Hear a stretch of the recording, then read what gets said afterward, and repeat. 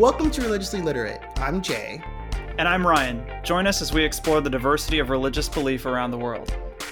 Do Rastafarians believe in a black Jesus? Was Bob Marley religious? Stay tuned as we answer these questions and learn a little bit along the way.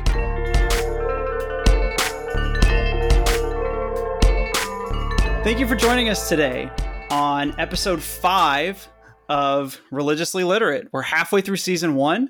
So we're really excited because we've stuck with this for this long, and people are listening. We were always going to stick with it for a while. Why are you doubting us? Okay, fine. We stuck with it, but now we have listeners in how many countries? 4? 4, yeah. Yeah, so that's cool. So shout out to all of our international listeners. Not that we don't love our American listeners, but it's pretty cool to get people from Maybe we'll get 5 countries now once we release the 5th episode, like a country an episode. That would be cool. That would be pretty slick. But anyway, on this episode, we're going to talk about a religion that is probably not something that you thought you would hear about on this podcast. We're going to talk about Rastafarians today. And I'm really excited about this. We moved it. We originally had this episode slated for season 2, and I was like, I want to talk about this now. So here we are. Yeah. So Rastas, there are approximately 1 million worldwide. I think the numbers on this are a little wishy-washy because of the countries where Rastafarians are most populous. But Rastafarians are kind of part of a sort of loose tradition that's not super centrally organized, although there are some little denominations that we'll talk about later. But Rastafarians, you probably know from Bob Marley, from reggae music, marijuana, and primarily Jamaica. I think a lot of people associate Rastafarians with Jamaica, but they're also closely linked with Ethiopia, and we'll get into why that is later. The history of the Rastafarian movement is really interesting, and there are a lot of factors that are going on. In some ways, it's very much a product of its time, a product of Jamaica. I don't think that this same movement could have happened outside of the Caribbean. And so just keep that in mind. But anyway, there are 4 main founders who are associated with the Rastafari movement, and that is Leonard Percival Howell, Joseph Nathaniel Hibbert, Robert Hines, and Henry Archibald Dunkley. And in the wake of the crowning of Haile Selassie, which we will talk more about in a second, they were kind of among the first to claim that Jesus had returned in the body of the newly crowned prince or emperor. And the key parts of their message were that he was going to bring an end to white domination and the exploitation of black people around the world. And they were kind of ministers who would be out on the streets saying this message, particularly end of white domination and black exploitation, which really resonated with Jamaicans at the time. And that's kind of why people were interested in them. But what time period are we talking about? The time period being the 1920s and 30s. Okay.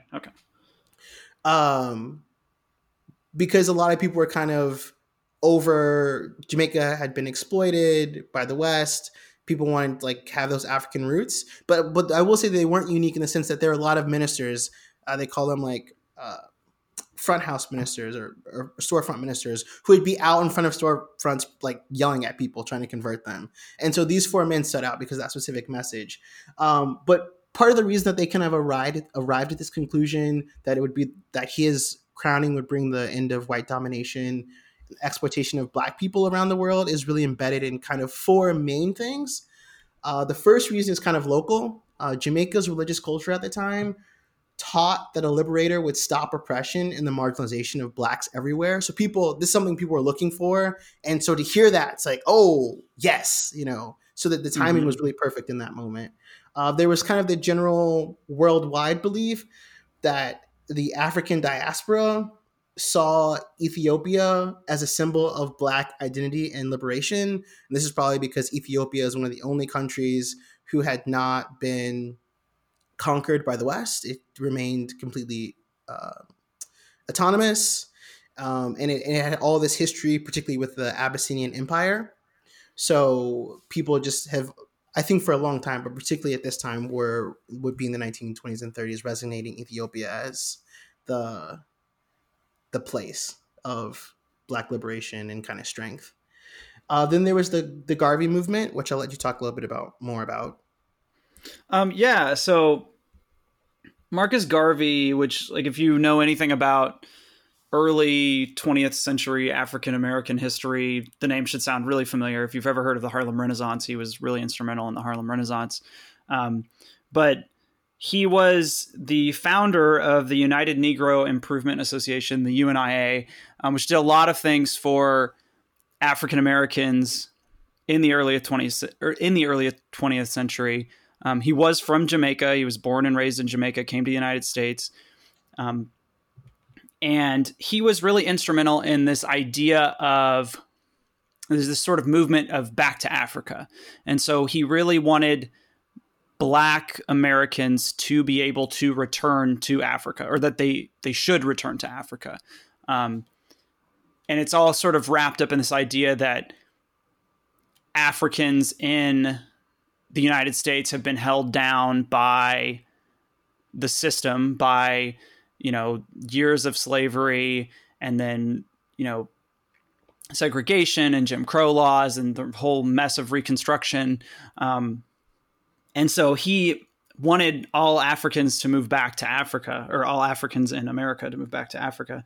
And he also sort of championed this idea that, like, black excellence, which is something that we're kind of seeing come around again now. This idea that Black people are, have things to be proud of, and that the white power structures that be hold that down. And that's part of, like, why he wanted Africans to go back to Africa. And so, because he thought that Africans in America couldn't ever adequately integrate into white society, it was kind of pointless, because the cards were stacked against them in his eyes, and there was really no point to it. And so, if you've ever seen the Pan-African flag, it showed up a lot in the Ferguson protests in 2014. It was seen by counter-protesters at the Unite the Right rally in Charlottesville in 2017. It's a 3-color flag with black, green, and red stripes. And Marcus Garvey was instrumental in creating that flag, because he thought that the African people needed a flag to represent themselves as autonomous people. And it was in reaction to this horribly racist song about how Black people don't have a flag. They're the only nation with no flag. And he was like, well, we're not going to do that. And so he was really instrumental in this idea of going back to Africa. And part of this was also this line that's been attributed to him. And I don't know of anywhere that I found where it was like, he said it on this day, or he wrote it in this letter or whatever, or said it at this event. But he has a quote attributed to him to where he says that the African people should look to Africa for the crowning of a king, to know that your redemption is near. And so, like you were saying before with the coronation of Haile Selassie, that was sort of seen as this moment in time. And that's sort of how he becomes incorporated into the Rastafari movement. Yeah. And I will also say, just kind of like summarization takeaways, the Pan-Africanism, and particularly the focus on Ethiopia, Black pride, repatriation, or going back to Africa, self-reliance, those are the key aspects that people who would then develop the Rastafarian movement took. And even today, those are key elements in the religion. So I think that those directly helped influence the movement. And then the last one was kind of a global rise of Black consciousness after World War One.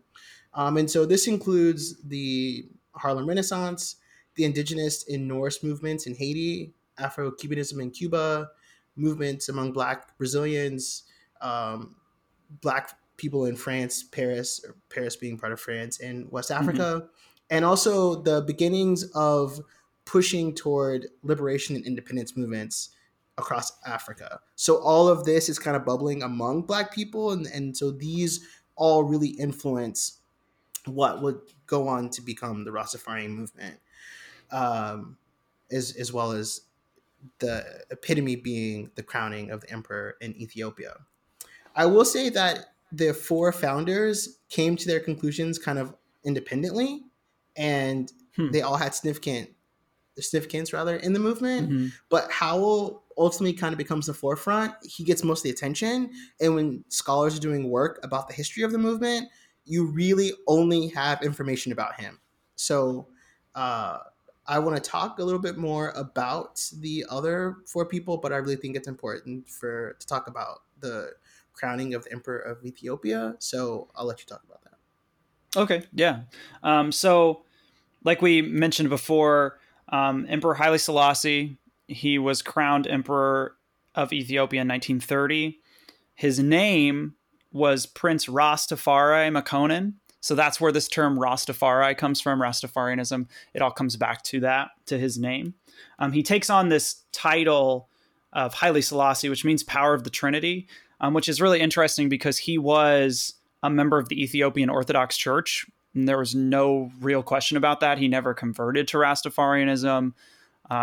Although I think he had a lot of respect for the movement, because later on during his reign, I guess, he denoted a part of Ethiopia for Rastafarians to come and to live.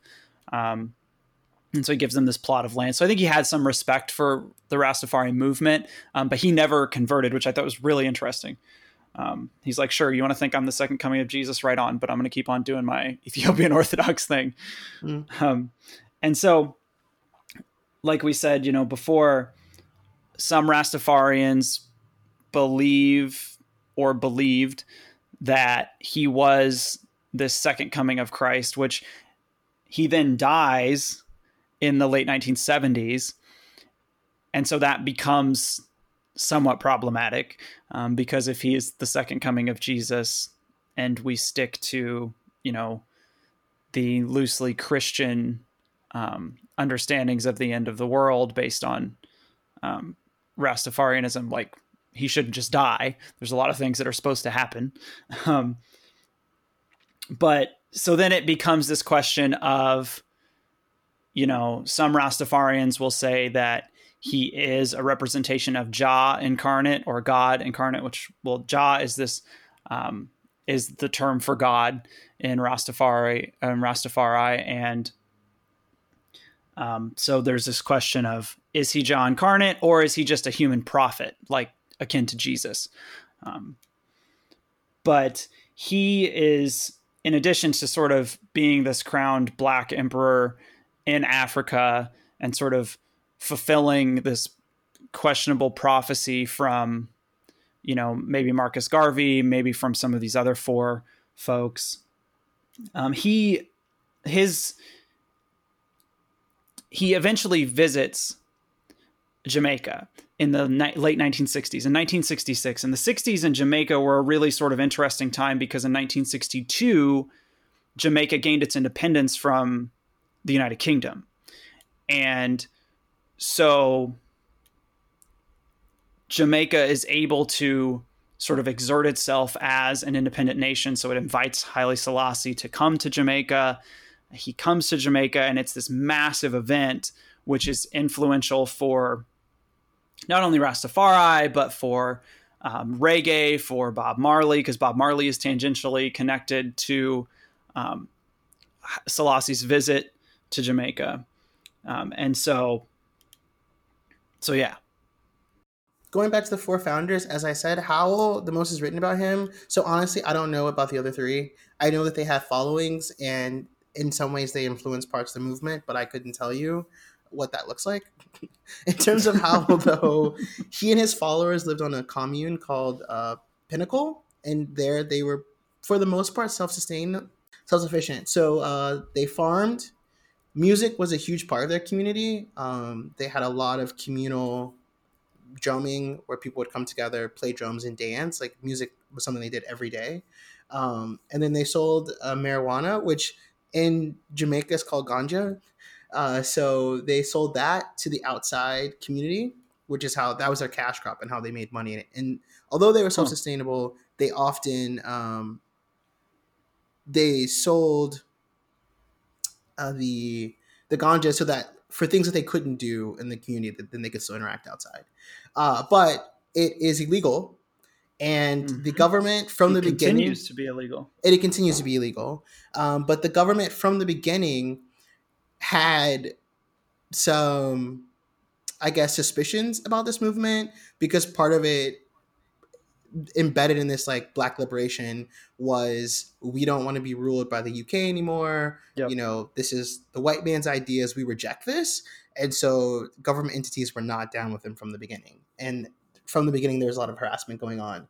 But this, when they found out, particularly because they were like right outside of Kingston. So when local authorities found that the city was being flooded with ganja and the source of it, they raided the commune, and the first two raids, Howell and some of his followers were imprisoned. The second time, he was sent to a mental institution and he was there for a while. Um, and then when he finally got out, he and some of his followers moved to St. Catherine and he lived there until his death in 1981. But that really kind of set the tone, I think, for some things that were going on. And that later on when we talk about the houses, there's at least one house that also maintains a commune, and I think that Howe was a big influence in that. But at the time, so like Howe had followers, other had followers, there are a lot of factions, and one of the most popular factions that has had the most influence in the movement today is called the House of Black Youth Faith, or sorry, House of Youth Black Faith. And these were kind of the younger Rastas who were, they really resonated with the idea and the message of rejecting the colonial government. They were also like really, really radical.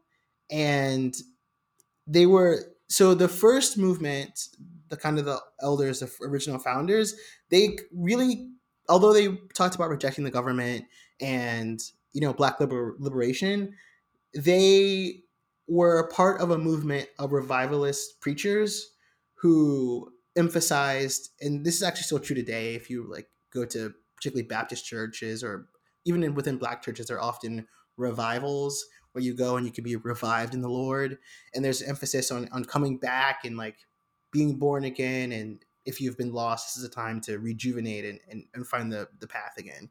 And so baptism, um, having meetings to gain new followers, and alternative healing were all part of this kind of original movement of the founders. And the youth were like, we reject all of that. That's not what we're about. This is a whole new thing. So they got rid of all of those aspects of the movement, and they instead were more about uprooting the system and being rebellious. And this came in the form of refusing to participate in politics. They, from moving from just selling ganja, they started smoking it, and it gained the sacred aspect, and ritual status that it has now. And they also started the tradition of dreadlocks. And some of this was so that they could become dreaded by those who interacted with them. But they became very strict about it. So when it came, their idea of dreadlocks meant that you did nothing to the hair; you just let it mat itself, and this would represent strength and courage. So as you can see, like dreadlocks are still a part of the movement now. This dates back to the House of uh, Youth Black Faith. They also didn't help with tensions with the government. So at this time, as they were starting to get going, and this is again like 30s, 40s, um, the government finds any reason to harass them. And so when they would have meetings, the police, local police would be like, oh, there's a meeting going on. So they'd show up and they'd raid it and search them. They would often be beat by the police. They'd have their hair cut. They'd be put in jail.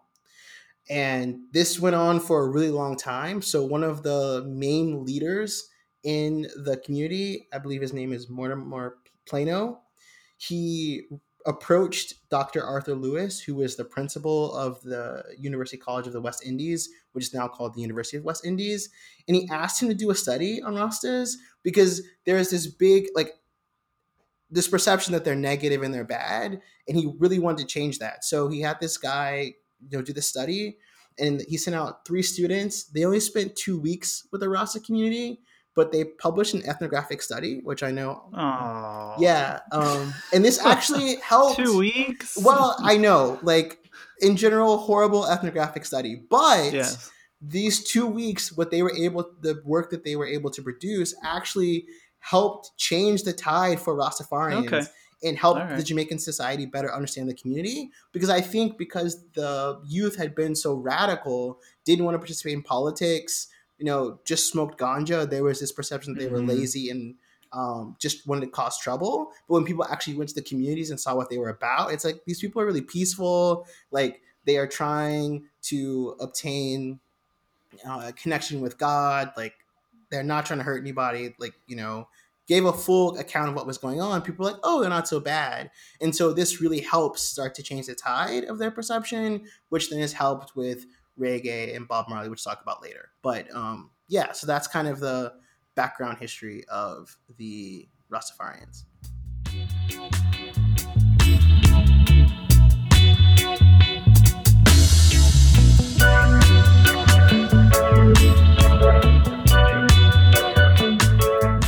So let's talk about some beliefs and practices of Rastafarians. The 2 kind of main components, I think, are Rastology and Livity. And Rastology is basically Rastafarian ideas, and Livity is cultural and religious practices, which is where we'll be talking about Livity. I think that's important to note that within the world of Rastafari, there is no clergy or really central leadership. So while there are movements and things that people believe, it's all really based on the individual community. And then Ryan mentioned this earlier, but Jah is kind of the key component, the God figure or God in the movement. And this is something that was new to me. I didn't know this in my research. It makes total sense now. But Jah is short for Jehovah, and Jehovah being the word that comes from the Bible for God. So supreme being, when they're talking about Jah, really just, I think it's Jamaican patois for Jehovah. Yeah, and Jehovah is the Germanization of the Hebrew. Okay. Yeah, so that's why there's J's in there instead of Y's. I see. Makes sense. Yeah. Yeah. So what do you know about some beliefs? So some Leviticity. Let me use the vocabulary. Leviticity? Are we skipping to practices? Or are we going to stay on Rastology? Let's do them both.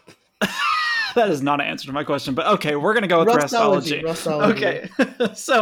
So one of the key beliefs surrounding Jah is this idea of I and I, which at first, when I was researching for this episode, I was very much like, what in the world is this talking about? And as you all know from previous episodes, because you're listening to all of our episodes, I look at a lot of YouTube videos to research because I like to hear people talk about what they do themselves. And sometimes, even though I typically avoid the comments, I scroll through the comments just to see what's going on down there.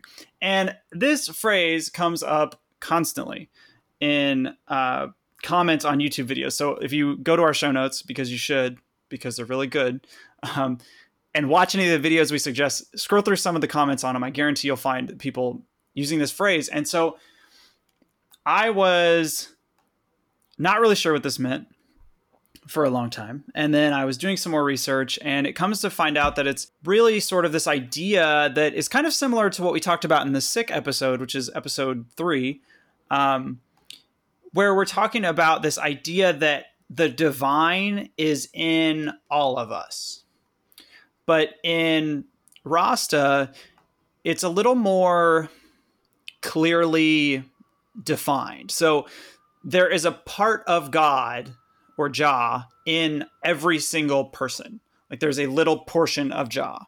And so it's not that like when we talked about Sikhism, this idea that creation and the divine are all kind of the same thing and are all connected and you're like one with the divine. This is more like you are separate from the divine, but part of the divine is in you. And that's part of the description for how, or part of the way that some people understand the importance of Haile Selassie, is that he was instrumental in making that definition, but I don't really understand how he did that, because he was, like we said before, Ethiopian Orthodox. He was never Rasta, so he wasn't trying to like come to terms with this idea.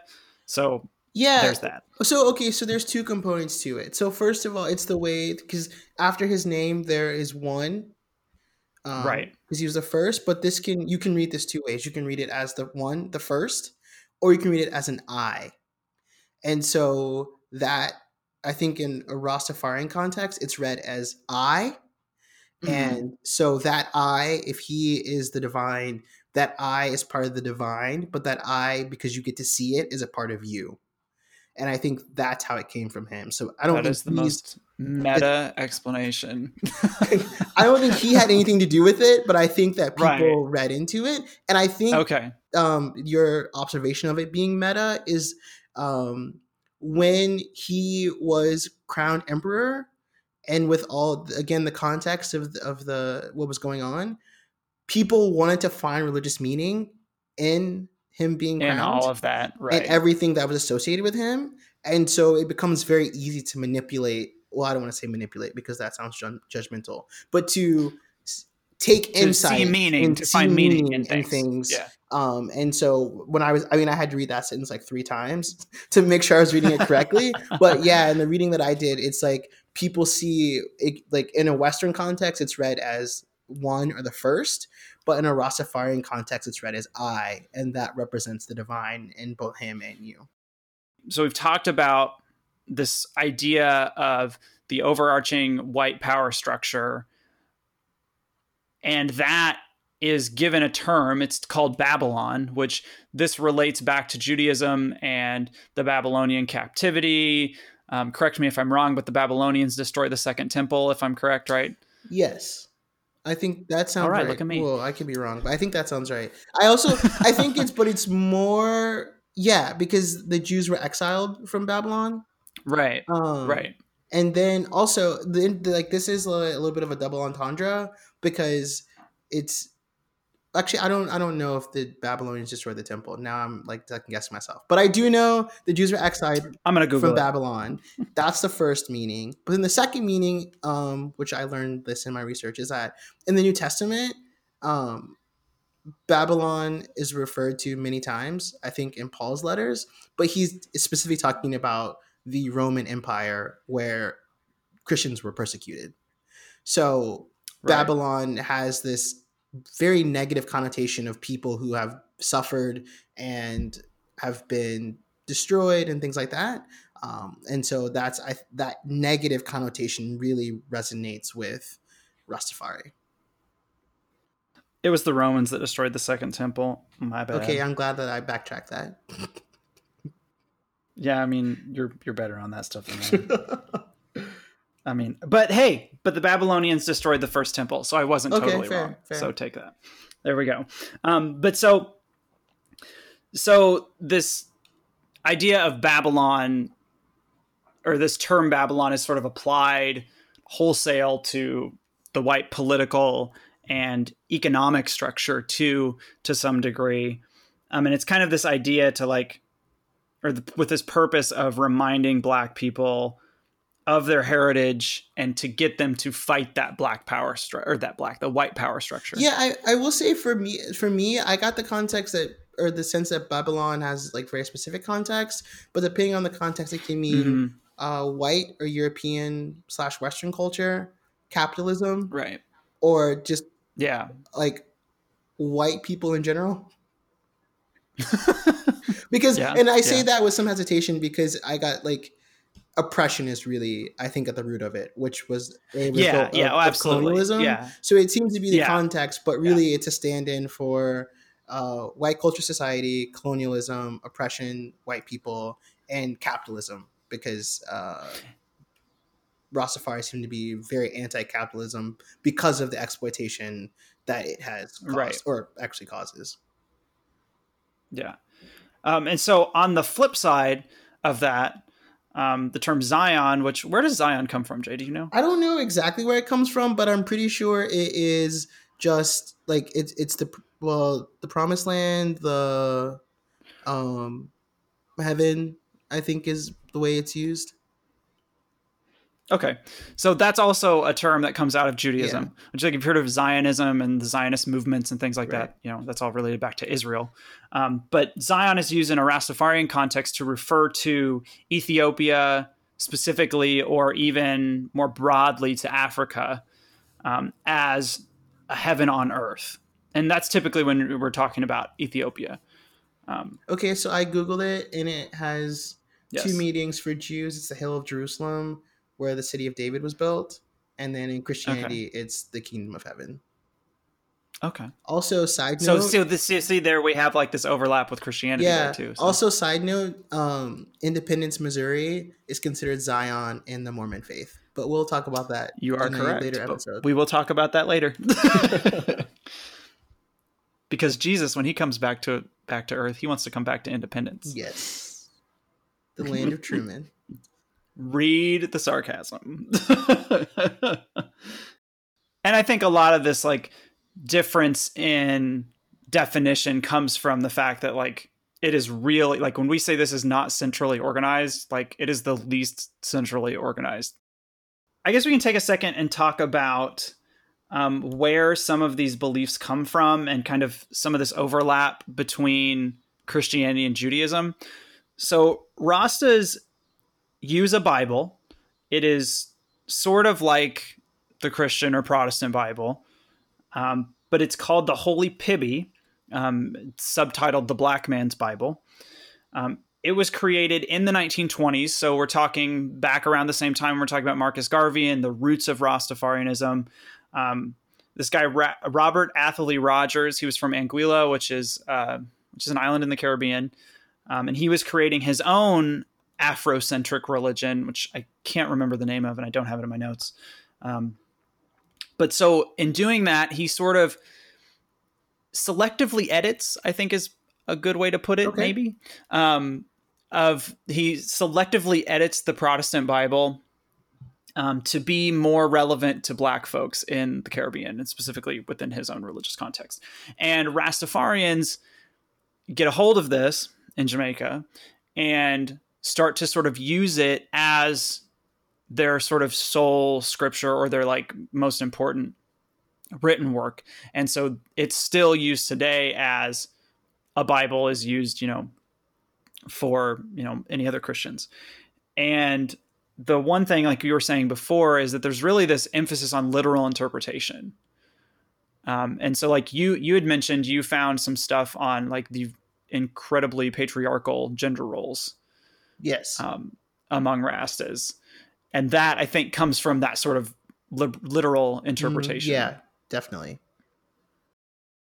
Yeah, so a lot of things come out of this Bible, apart from the gender roles. Like this idea that you shouldn't cut your hair, that you should have dreadlocks, which we'll find later isn't necessarily the same across the board with all these different denominations, which we'll talk about. But also, like Jews, Rastas typically have or typically follow a pretty strict set of dietary guidelines. And basically what these come down to is that you avoid food that has been chemically modified or contains any sort of additives, which basically comes down to a very strict vegetarian diet. Yes. Natural and organic are preferred. Locally grown is preferred. Right. But the strictest of Rastas, it's like totally processed food free. So this means no canned food, no refined flours or sugars, nothing with additives, and not even salt. Some of the the less strict will eat some meat and fish, but the fish has to be under 1 foot long because fish that are over a foot long are considered predatory, and therefore you can't eat them because this is an essential trait of Babylon, in which this case Babylon would be white people. So I wonder, like, more about kosher than I do, I think. Okay. Because keeping kosher isn't necessarily vegetarian. No, you don't have to be vegetarian to. You can be a meat eater. In fact, I think most people who do keep kosher are meat eaters. Right. You just can't And so eat that's meat and dairy at the same time. at the same time, right? And so that's where, Rastas in some way are a little more strict than kosher or Yes. than Jews who keep kosher. Yes. I think it's my guess. It's probably because so much of the emphasis for them is about the diet itself, but natural, organic, and away from processed food. And so much of meat is not good, even like organic, right? Like, so my guess is that they're Mm-hmm. just trying to avoid that in general, and Right. so that's Yeah. why they don't eat it. Um, Yeah. I mean, it's hard to get organic meat in the United States. I can't imagine it's easy and accessible in yeah. Jamaica.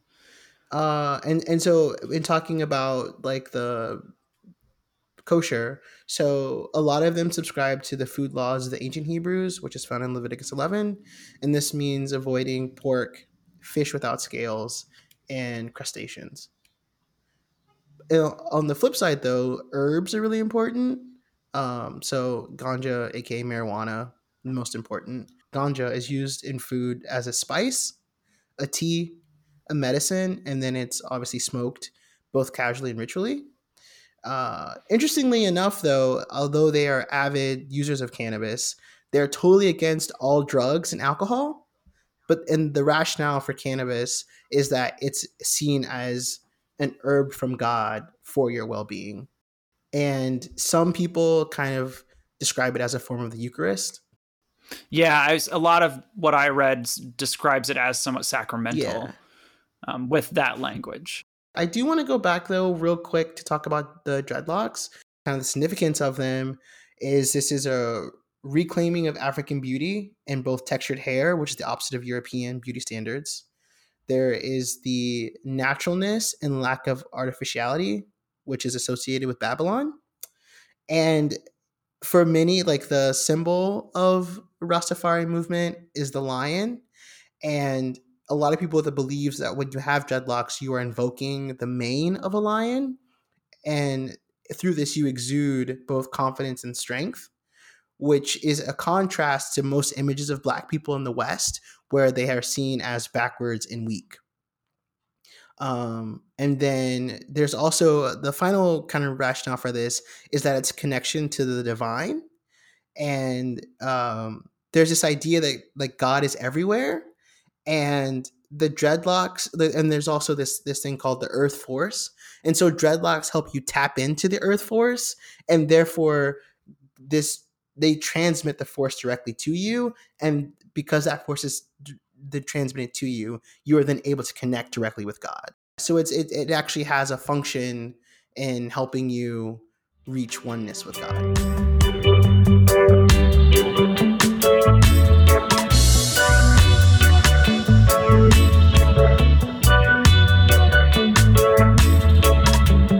So why don't we talk a little bit about these houses or denominations that we've been alluding to? Cool. And I'll say that houses comes from I think this is the New Testament, where it says that something about like in my father's house there are many mansions. Oh, And so this idea of mansions is where the houses come from. But these are all right. actually, you in any other place you would call them sects or denominations of the faith. So the first is the House of Nabengi, and this was formed out of the militant beliefs of the 1940s youth. This is probably the most orthodox and conservative component of Rastafari. Uh, they believe that Black Jesus is real, and is the Messiah who returned, being Rastafari. They're vegan. They avoid all politics. They are adamant about dreadlocks. Also, I will say that in order to be considered a Rastafari, you must believe that Haile Selassie is the Messiah who returned. If you do not have that fundamental belief, then you are therefore not a Rastafarian. They believe that reggae is a bastardization of Rasta music. Therefore, Bob Marley was a traitor of the Rastas to Babylon. And although their name comes from an African queen, the irony is that they're incredibly patriarchal. They're also the largest group of practicing Rastafarians. The second group is the Bobo Shanti or Bobo Dreads, and they were founded by Prince Emmanuel Edwards. They are most known for wearing turbans around their dreadlocks, and often they wear white. Not always, but a lot of times that's kind of what they're most known for. They live on communes. Uh, they believe not only was Rastafari a living God King, but that Edwards himself is Christ or the high priest. And they also believe that Marcus Garvey is a prophet. And so this is the new trinity. Those three create the new trinity for them. Men are conducted into two groups, or categorized into groups, sorry. There's the priest who conduct weekly religious rites and services. And there are prophets who engage in reasoning, which is searching for consciousness, conversation through consciousness, to explore greater understanding of the principles of Rastafari. And I should also say reasoning involves you smoke marijuana and then through talking with other people and asking certain questions, you're supposed to be able to reason your way through it. And that's how you gain consciousness and connect with God. They live an incredibly frugal lifestyle that is based on subsistence farming, and they make brooms to sell. That's kind of what they're known for. They pray several times a day and attend nightly services where they, in their meeting yard of the commune, they fast at least twice a week and they observe the Sabbath services in a temple that they have on their commune. Sabbath services are lengthy, involve drumming, ritual smoking of the ganja, singing, and Bible readings. And then the high priest will generally give a sermon in the style of a running commentary on the Bible versus read aloud by another priest. They are incredibly patriarchal in the sense that they follow the Bible very closely. So, first, they believe that women are distracting to men's spiritual pursuit, and therefore, women are kind of put in the background of society. And their main purpose in life is to raise children and do domestic chores. Their clothing must cover their arms, legs, and heads at all times when they're in the presence of men. Mm-hmm. And because not only are they seen as distraction, but they are also deemed impure due to their menstrual cycle. And so, because they are perceived as impure, they are never allowed to cook food that is intended for men to eat.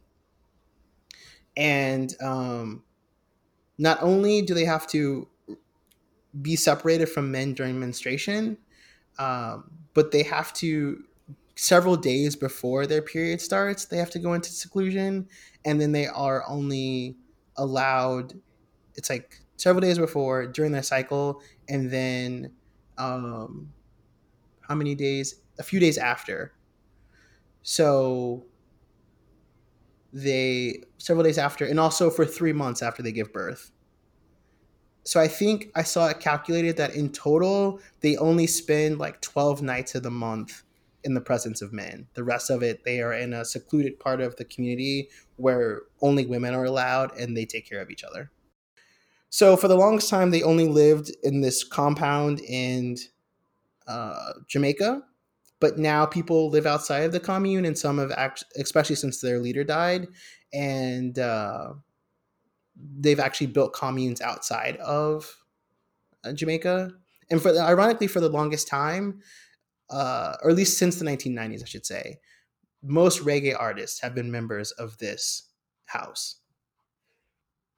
Next, there is the House of the 12 Tribes of Israel. Excuse me. This was founded in 1968 by Vernon Carrington, who claimed to be the reincarnation of God and one of the 12 sons of Israel. He was famous for being kind of elusive and not really saying what people had to do. So one of the characteristics of this house is that dreadlocks are optional. But he believes, or it's believed by his followers, that he was reading the Bible when God asked him to reunify the lost tribes of Israel. And so the followers of this house are assigned one of the houses or to one of the 12 tribes. And the tribes are Reuben, Simon, Levi, Judah, Issachar, Zebulon, Dan, Gad, Asher, Naphtali, Joseph, and Benjamin. And you are assigned based on the month you were born. And so that's how you get sorted. And then you are given a characteristic which is associated with your month, and a certain body part is considered to be the strongest body part, and that's also based on the month that you were born. This is the house that Bob Marley was a part of, and during until the 90s, this was the house that most reggae artists were a part of. But then once the 90s came around, they switched to Bobo Shanti. They are also the kind of the only real requirement that they have, I guess, is to read a chapter of the Bible every day. And they're also known as the Christian Rastas because they believe that Jesus was the Messiah, and that Rastafari was a mere human, but a divine king who fulfilled the biblical prophecy. So, in the line of David, that's what they believe.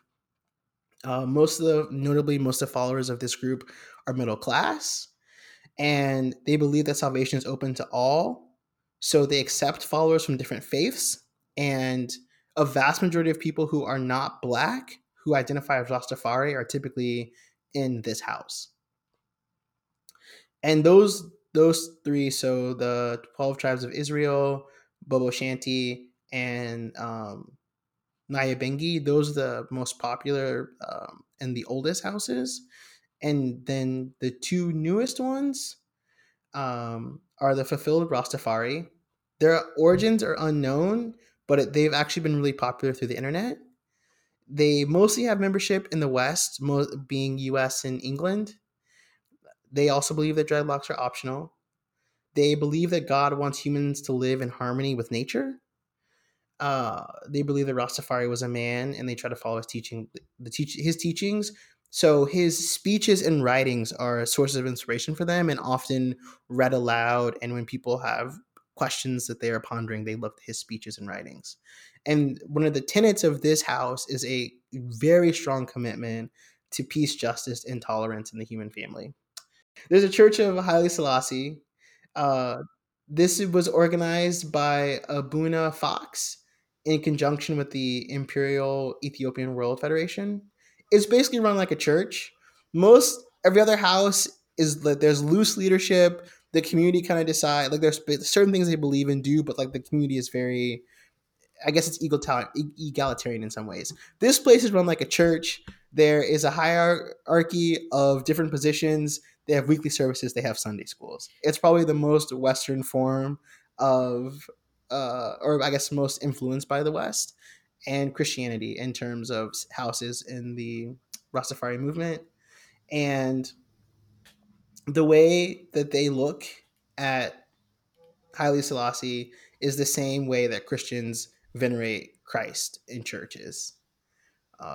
But they've also tried to make theirs more mainstream. So part of the reason why it's run like a church is because they think it's important to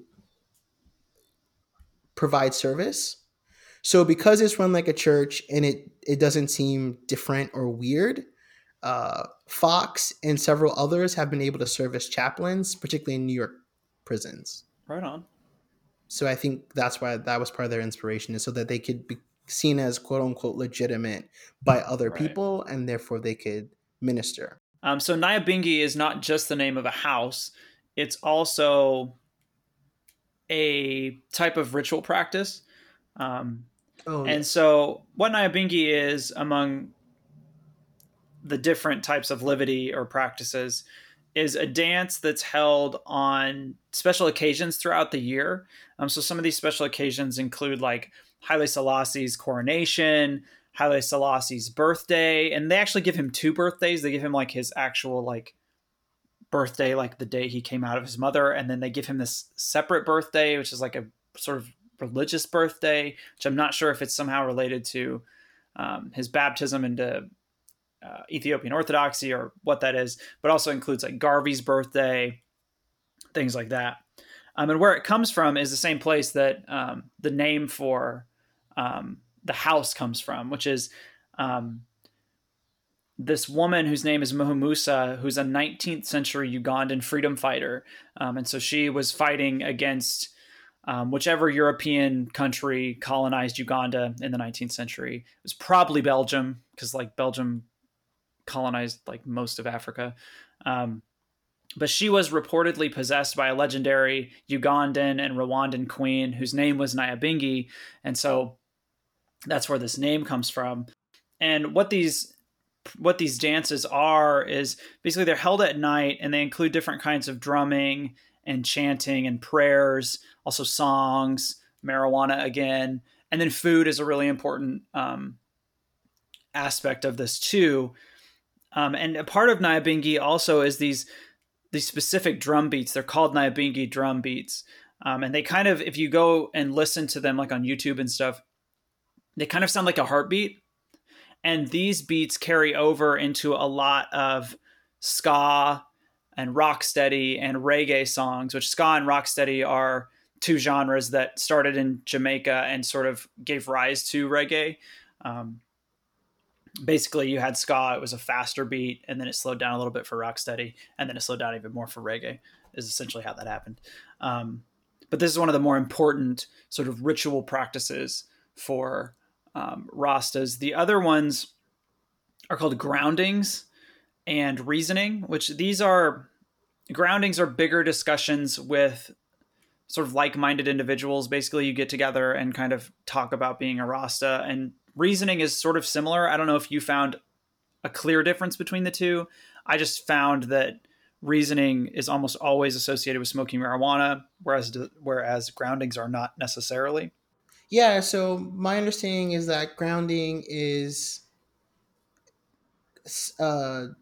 smoking together. It's talking and dancing with other Rastas. So grounding is like more of a communal thing, and like the whole community can come for a grounding. Right. Whereas reasoning you might just do with like 2 or 3 people, and it's maybe not as ritualistic. I guess. It's more, I mean, I guess there are rituals it's involved. more like it's more laid back, I guess, less formal. Yeah. And also I definitely think that grounding is maybe bigger. I don't know. I'm not going to make assumptions or conjecture here. So I don't know if you have anything else you wanted to talk about particularly. Yeah, I will say though about the grounding and reasoning. So there are some slight rituals. So there's a thing called a spliff, which I'm sure many people who are What's a spliff, Jay? who are aware of marijuana know what a spliff is. But it's basically you a large said that Chipotle. so nicely. I don't want to say you smoke weed, but are you aware of marijuana? So That was people, perfect, Jay. so it's basically a large cigar looking roll, and this is what's used in group sessions.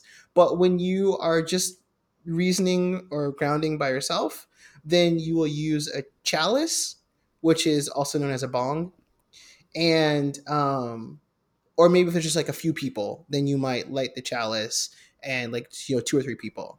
In the most strict Rasta communities, women can't smoke with men, and I believe it's in the Bobo Shanty.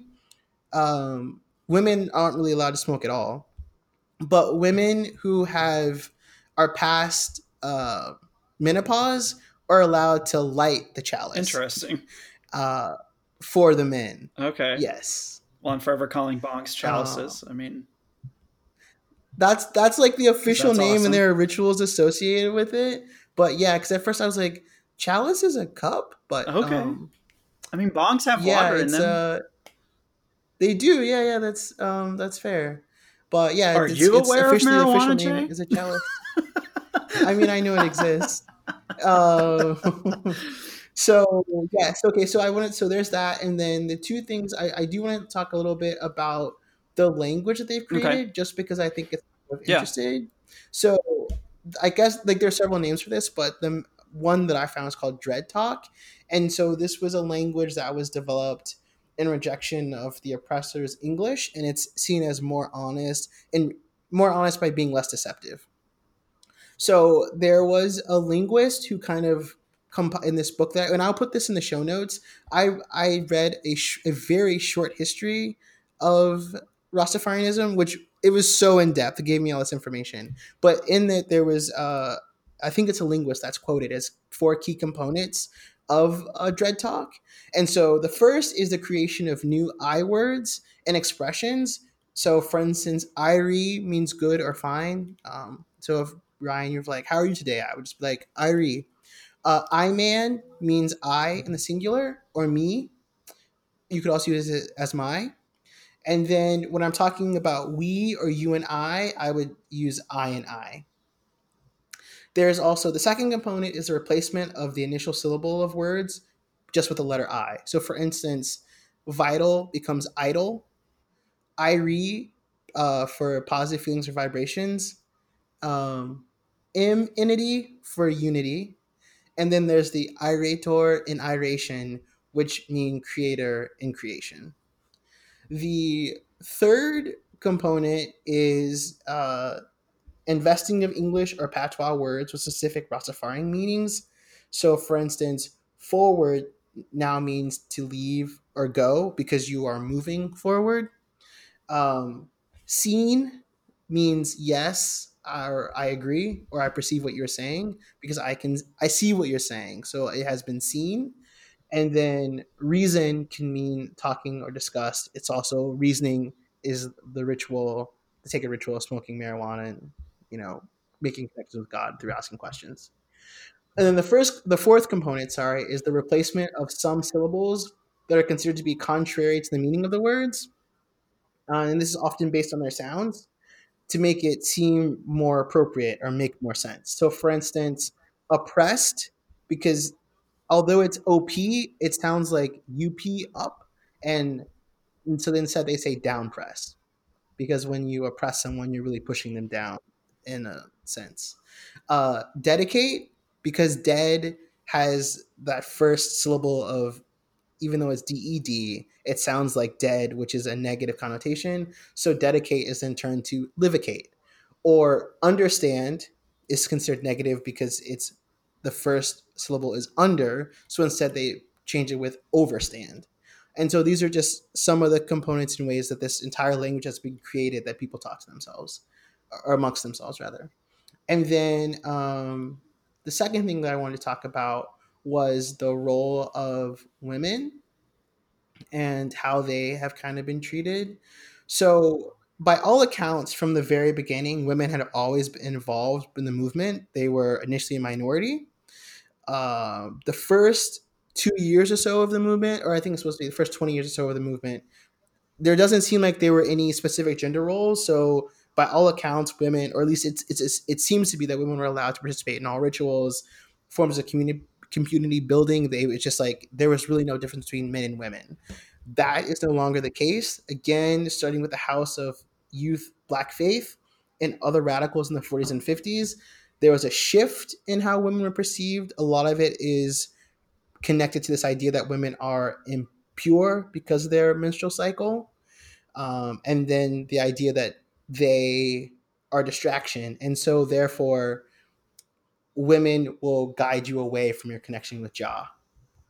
Uh, the irony is that so much of this movement is based on breaking free from oppression, and yet they are incredibly Right. oppressive towards women. So that's what I have about women. I know that you want to talk about reggae. Reggae, I think, for a lot of folks who don't know anything about Rastafarianism, is somewhat synonymous with Rastafarianism.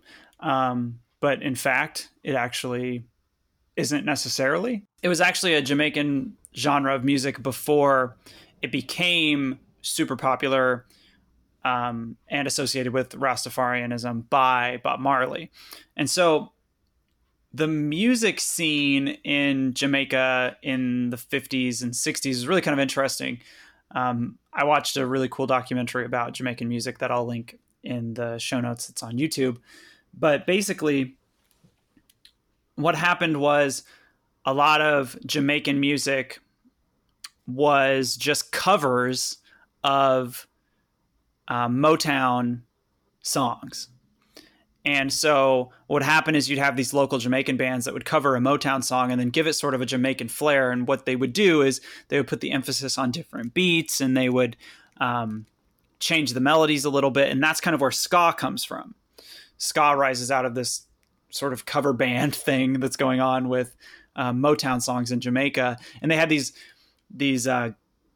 gatherings that were called sound systems, which were kind of like clubs, but they were open air, and they were basically in neighborhoods. And your prestige as a DJ at a sound system was based on whether or not you had good new music. And the way they would get good new music is they would either have these cover bands record songs, or it started out as you would go work out in the sugarcane fields for the day, but you really weren't so much worried about making money doing, working on the sugarcane plantation. You were more worried about buying new albums from the white American guys who worked at these sugarcane plantations. And so you have this development of ska, and then rocksteady kind of moves out of that. And like I said before, it's this kind of, they slowed down the tempo a little bit, change up the beats. And then ska sort of takes off or is really heavily marketed towards white working class folks and Jamaicans living in Great Britain.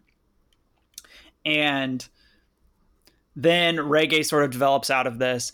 And this is where Bob Marley comes in. So in 1966, when Haile Selassie comes and visits Jamaica, of the thousands of people that were there to meet him at the airport, Bob Marley's girlfriend was there. And she's really moved by this experience, goes home to Bob, and he basically converts to Rastafarianism then and there and starts writing his music. And if you listen to his songs, now knowing what you know and having listened to me and Jay ramble about Rastas,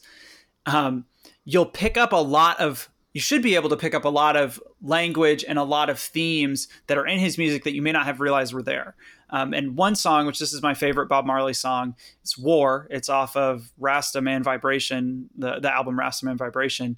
And the song is all about Black people being oppressed. And, until, I think there's a line in there, that there won't be peace until the color of a man's skin is of no more significance than color of his eyes. Well, I've loved this song for a long time, but as I was doing the research for this song, or for this episode, I learned that whole chunks of that song are actually verbatim lines from a speech Haile Selassie gave. Oh, wow. Yeah. So like a lot of those lines that really I was like, yes, this is a great song and I love what it's saying and all of this were lines that come directly from Haile Selassie, which I thought was really cool. Wow. But so Bob Marley really becomes synonymous with Rasta because in the late 60s and early 70s, he gets shot. And there's a really good documentary on Netflix called Who Shot the Sheriff? And it's about who shot Bob Marley, and it's all politically involved. And that's a whole nother story for a whole different day. Just go watch the documentary. It's really good. But he ends up leaving Jamaica and he goes to the UK. And this is where he records his album Exodus, which is really interesting now that he left Jamaica, because he's been sort of exiled from Jamaica, and it's because of the political structure and because he got shot. And so he goes to the UK and he records Exodus. He gets really involved in the local Jamaican population, and there was a lot of other folks from African countries that were living in the UK. And so he gets in with them, records Exodus, and this is how Rasta really sort of takes off on a global scale. Before it had been really sort of secluded to Jamaica and to Ethiopia. And after this is where you see people in Great Britain and the United States, because all of a sudden you have this guy who's really popular and very vocal, talking about Rastafari. And if you go look at some of his interviews that he did in the 70s before he died, you can see a lot of the threads of Rastafari belief in the things that he was talking about. But yeah, so Rastafari. So Bob Marley was super, super religious. but as Jay mentioned earlier, as you mentioned earlier, that some people disagree and say that he's sold out to the man. Yeah, there, I think there's like a couple of reasons for this. One is because I mean he was about capitalism. I mean he He well, I don't know if he was profited necessarily off about of, yeah, he made capitalism, but money. Yeah. he was an artist who was making money. He profited off of it. He was making a Right. lot of money, and so he was considered a sellout. Um, and I mean, they're anti-capitalism. His whole career was capitalism, right? Right. So I think that's part of it. To be fair, though, he dies in 1981, and his most successful album, Legend, comes out in 1984. And it's basically like his greatest hits album. It's like the album that all white people who like think they know about Bob Marley listen to. I'm gonna be a music snob for a second, but yeah. Yeah, I mean, if you want to talk shit on white people, I will let you do that. Let it be known it was the white man who did that, not me. I think that's part of it. I think another part of it is that he was part of the 12 tribes, which Right.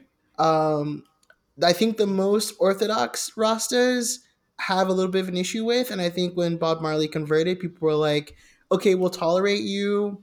We were like skeptical about the 12 tribes, but like you seem to be a believer. It's all cool. Mm-hmm. But as he becomes more popular, I think the fact that he was a part of the 12 tribes also really was held against him because they are one of the most lenient. They let other people who aren't black into the movement. So I think that was kind of held against him. The third thing is that one of the key components about reggae is that it not only incorporates Nyabingi rhythms, but it Mm-hmm. totally appropriates Rastafarian chants. So there are a Yeah. lot of reggae songs which is literally a quote unquote reggae beat, but the words are Rastafarian chants that have been chanted for decades at Nyabingi celebrations. And so people who are Rasta artists would just go listen and take those words and then make a song out of it. And Bob Marley was notorious for this. Mm-hmm. You could argue that he was just putting the words of his faith into a song, and so that makes it okay. But I think that he really profited off of these sacred chants that were shared. I mean, he's not the only one, but I think because he Right. becomes so famous, I think that people really had a problem with that because it's like, why are you taking this part of our community that we share amongst ourselves? And you not only are you like sharing it with the world, but you're making lots of money from Mm-hmm. this thing that is sacred to us. So I think that's kind of why he was not seen like he was seen as a traitor by some of the most orthodox. I will say totally not related, but side note, but his song Rastaman Chant, the and this is something that's also popular in Rasta or reggae music, sorry, is that they take, as you said, like Motown songs, but they take Mm-hmm. like gospel songs and Yeah. change them into something with a Rastafarian context. So Rastaman Chant is really the gospel I'll Fly Away. You could look it up, or it is one of the interludes in Kanye West's first album, The College Dropout, which I feel kind Oh, of bad for like I roasting know, Kanye right? West in this Can we episode talk about that? Yeah. since he's Kind of definitely like, you crazy know, now. a traitor to Babylon.